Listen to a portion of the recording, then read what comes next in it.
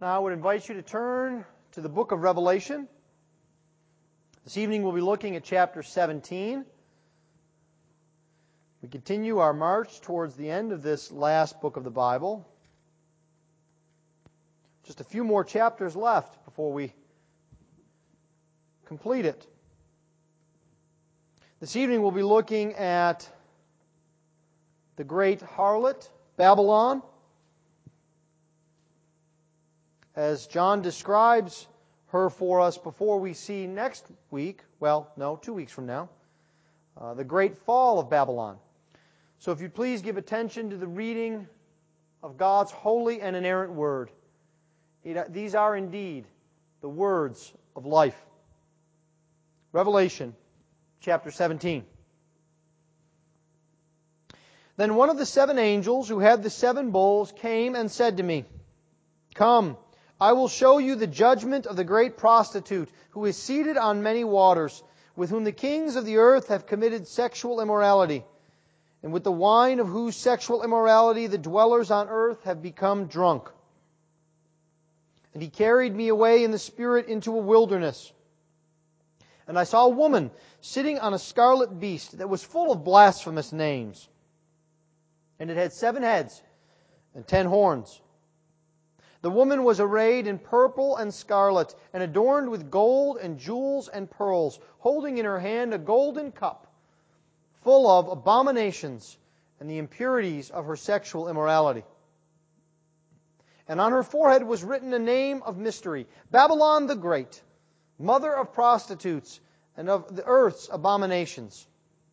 And I saw the woman drunk with the blood of the saints, the blood of the martyrs of Jesus.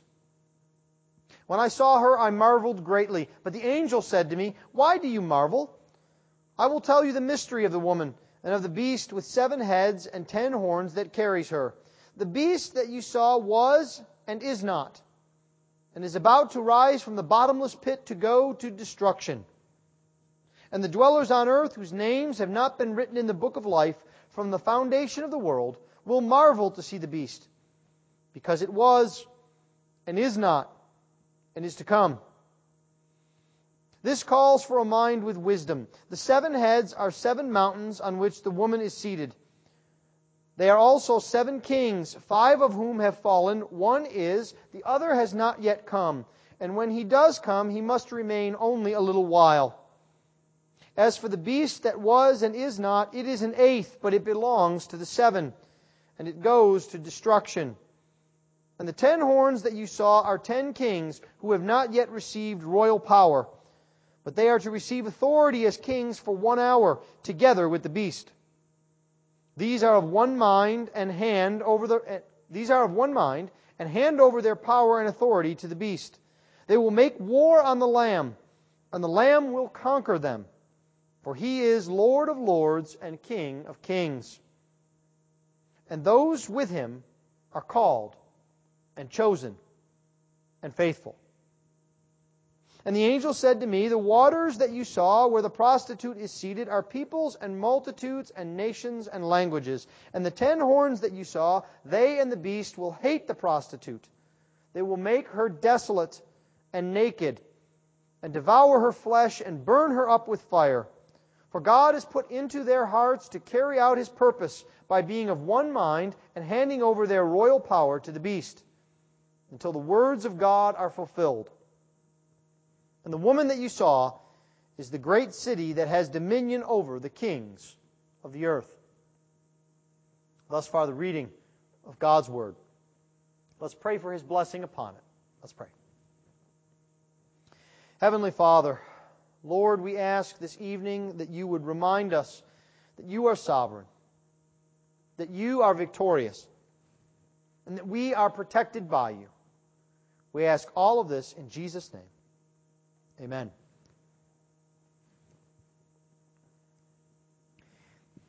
I'm sure you've had this experience where you see something or read something or hear about something, and it turns out not to be what it seemed.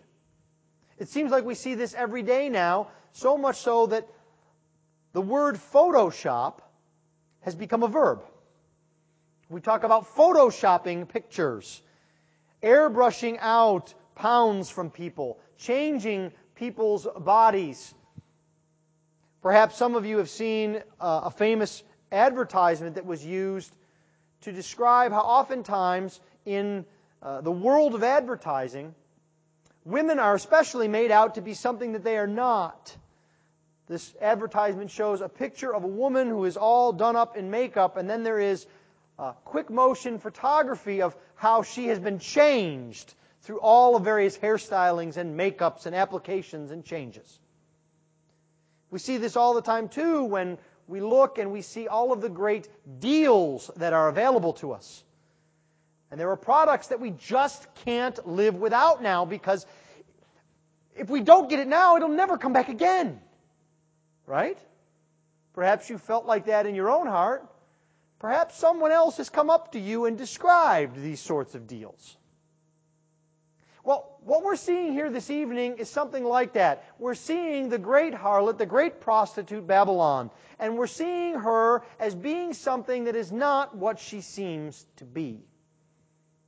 And this is important for us because the great harlot is not simply a mythological story.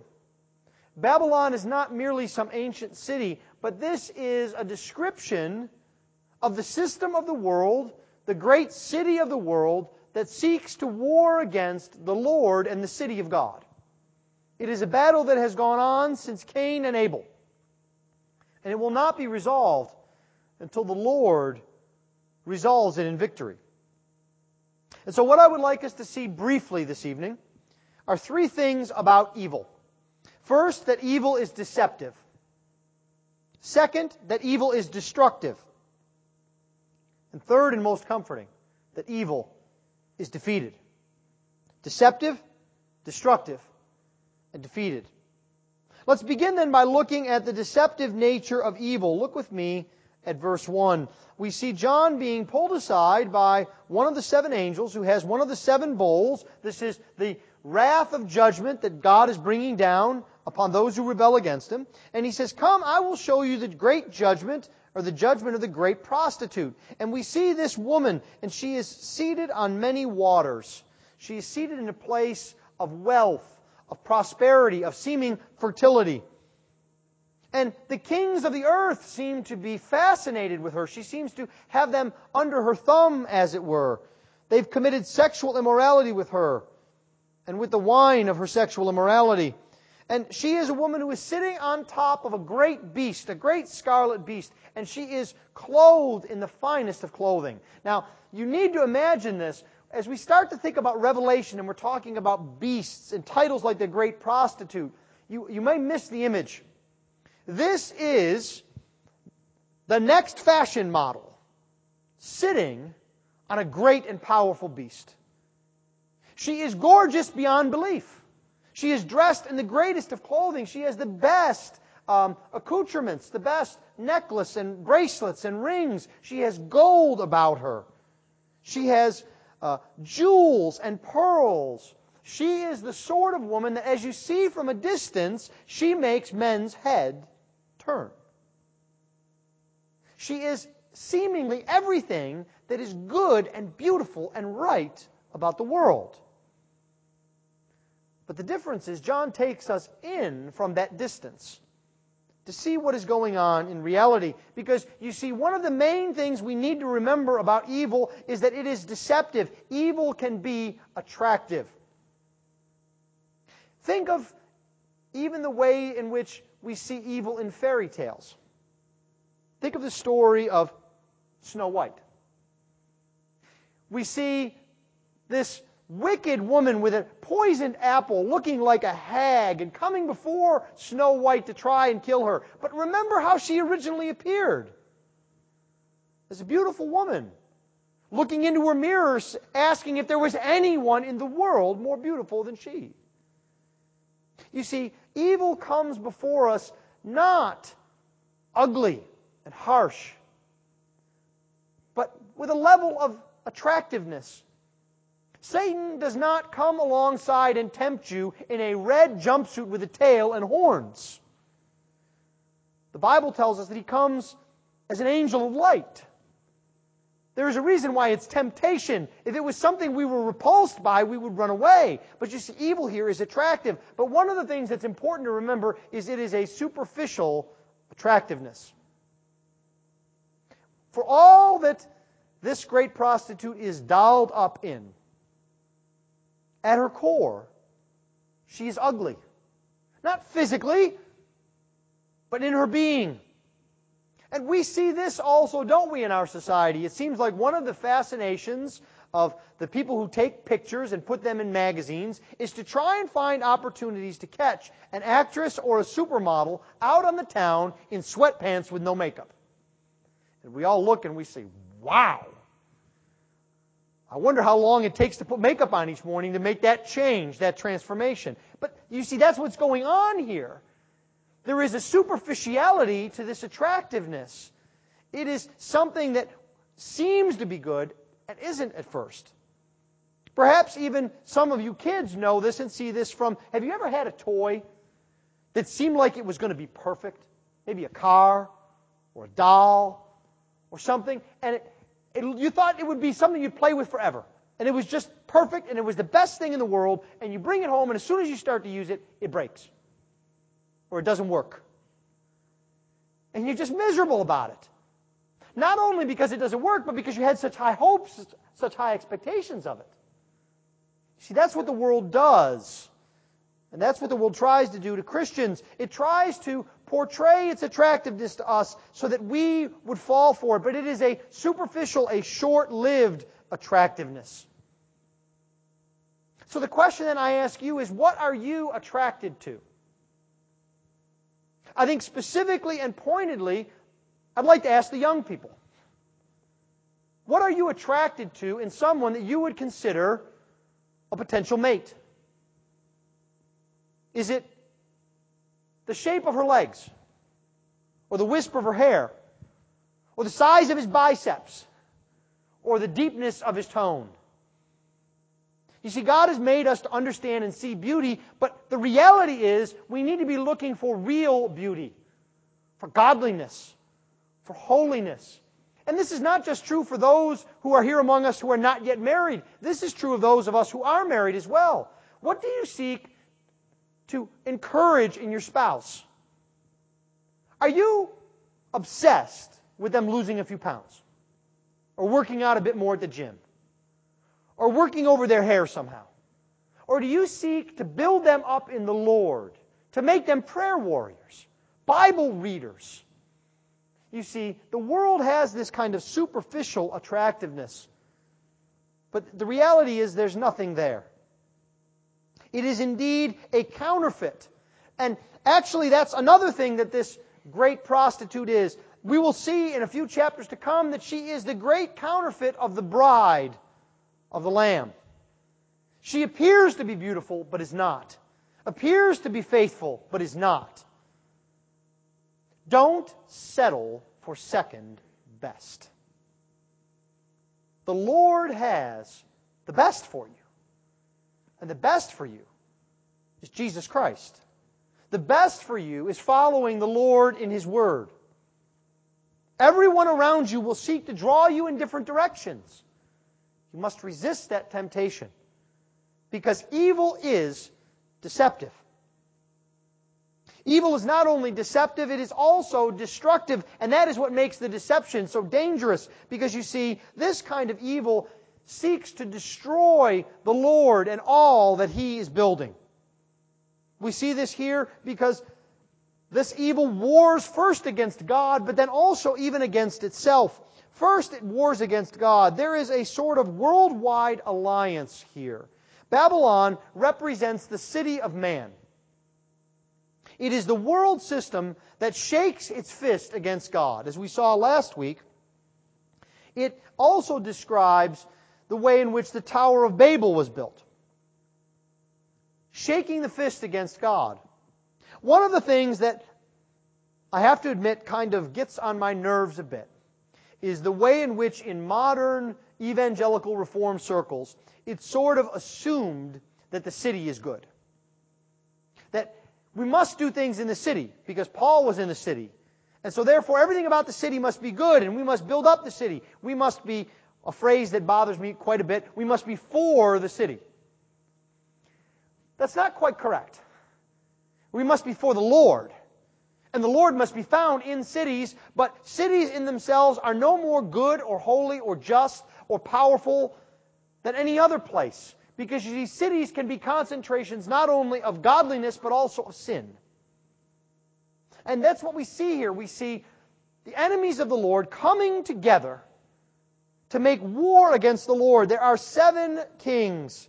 And this number here, I think, is a figurative number. You recall that we have tried not to delve too much into the book of Revelation and try and parse out and assign names and meanings to everyone. This is another favorite. People try and figure out who the 7 kings are. And they are sure that because there are 5 who were, a 6th who is, and a 7th to come, they're sure that this is Nero. Nero is the 6th king. And these are describing various Roman emperors. There's only one problem with that. Nero is the 5th Roman emperor. Wait a minute. So what we then do is we say, well, what about Julius Caesar? He's sort of an emperor. Let's count him. Then who's the 7th king? Well, the only problem is after Nero, there are 3 Roman emperors in succession. One only lasts 2 weeks. So who are they? You see, this is the trouble when we try and pinpoint what's going on in Revelation. I think we miss the big picture. When we see about these 7 kings, we see that this is a description of the completeness of the world system against God. And we can take great encouragement from the way it is described. We're not trying to worry about who is Nero and who is Caligula and who is Galba and who is Otho. No, we are saying to ourselves, this is a whole world system and 5 of the 7 are already done with. The 6th we're struggling with now, and there is a 7th to come that God will judge. But we are near the end. It's like a road trip, right? How many of you have answered that seemingly eternal question? Are we there yet? With, yes, we actually are almost there. You see that sign? We'll be there in 30 minutes. And it's amazing how almost being there stops future askings of that question. People start to get excited about arriving. That's what I think John wants us to see, that we are close to victory, we are close to vindication, we are close to God defeating those who would attempt to destroy Him and us. And we take comfort from that. You see, the time is drawing short. Not only are 5 of these kings past, but you will see here in verse 12 that the time of the kings, the time of these kings to have power is but for an hour. A very short span of time. So what you can gain from this, Christian, as you go throughout the day, and I know you will struggle this week. People will attack you. Finances will be hard. Sickness will come. Sadness will come. You can say in your heart of hearts, I'm almost there. God's taking care of me. He won't let me be consumed. This is a great comfort for us because, in a sense, this is a same old story. This assault upon God by the kings, this great war that comes against them, is nothing new. It's the same story of the beast who came up from the abyss in chapter 11. It's the same story of the beast who rose up from the sea to make war in chapter 13. It's the same story of the great gathering of the kings of the east in chapter 16 who sought to make war on the Lord and His people. It will be the same story we see in chapter 19 when all of the kings of the earth ride against the Word Himself on a white horse. And we will see it in its final iteration in chapter 20 when the dragon, Satan himself, is released for a short period of time. This is the story of life on earth before the final victory. Evil is destructive, and it seeks to make war against the Lamb. Do you see that here in verse 14? They make war on the Lamb, but that is their greatest mistake.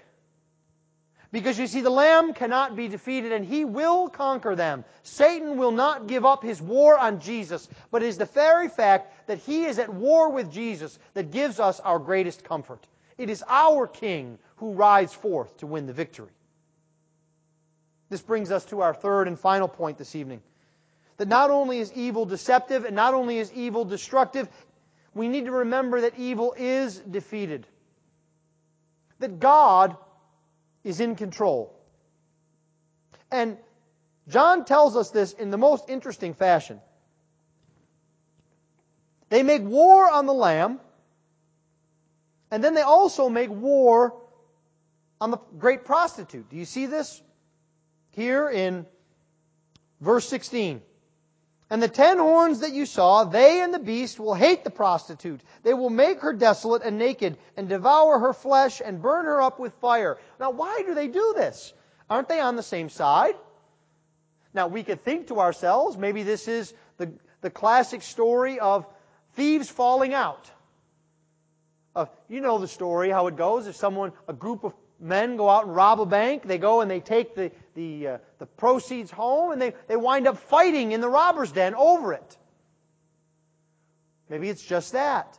Maybe it's just an argument. Maybe it's personalities. No. Because you see, it's very interesting. Verse 17 tells us why.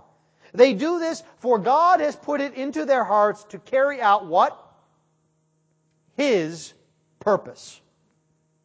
You see, they are self-destructive because God has decreed it to be so.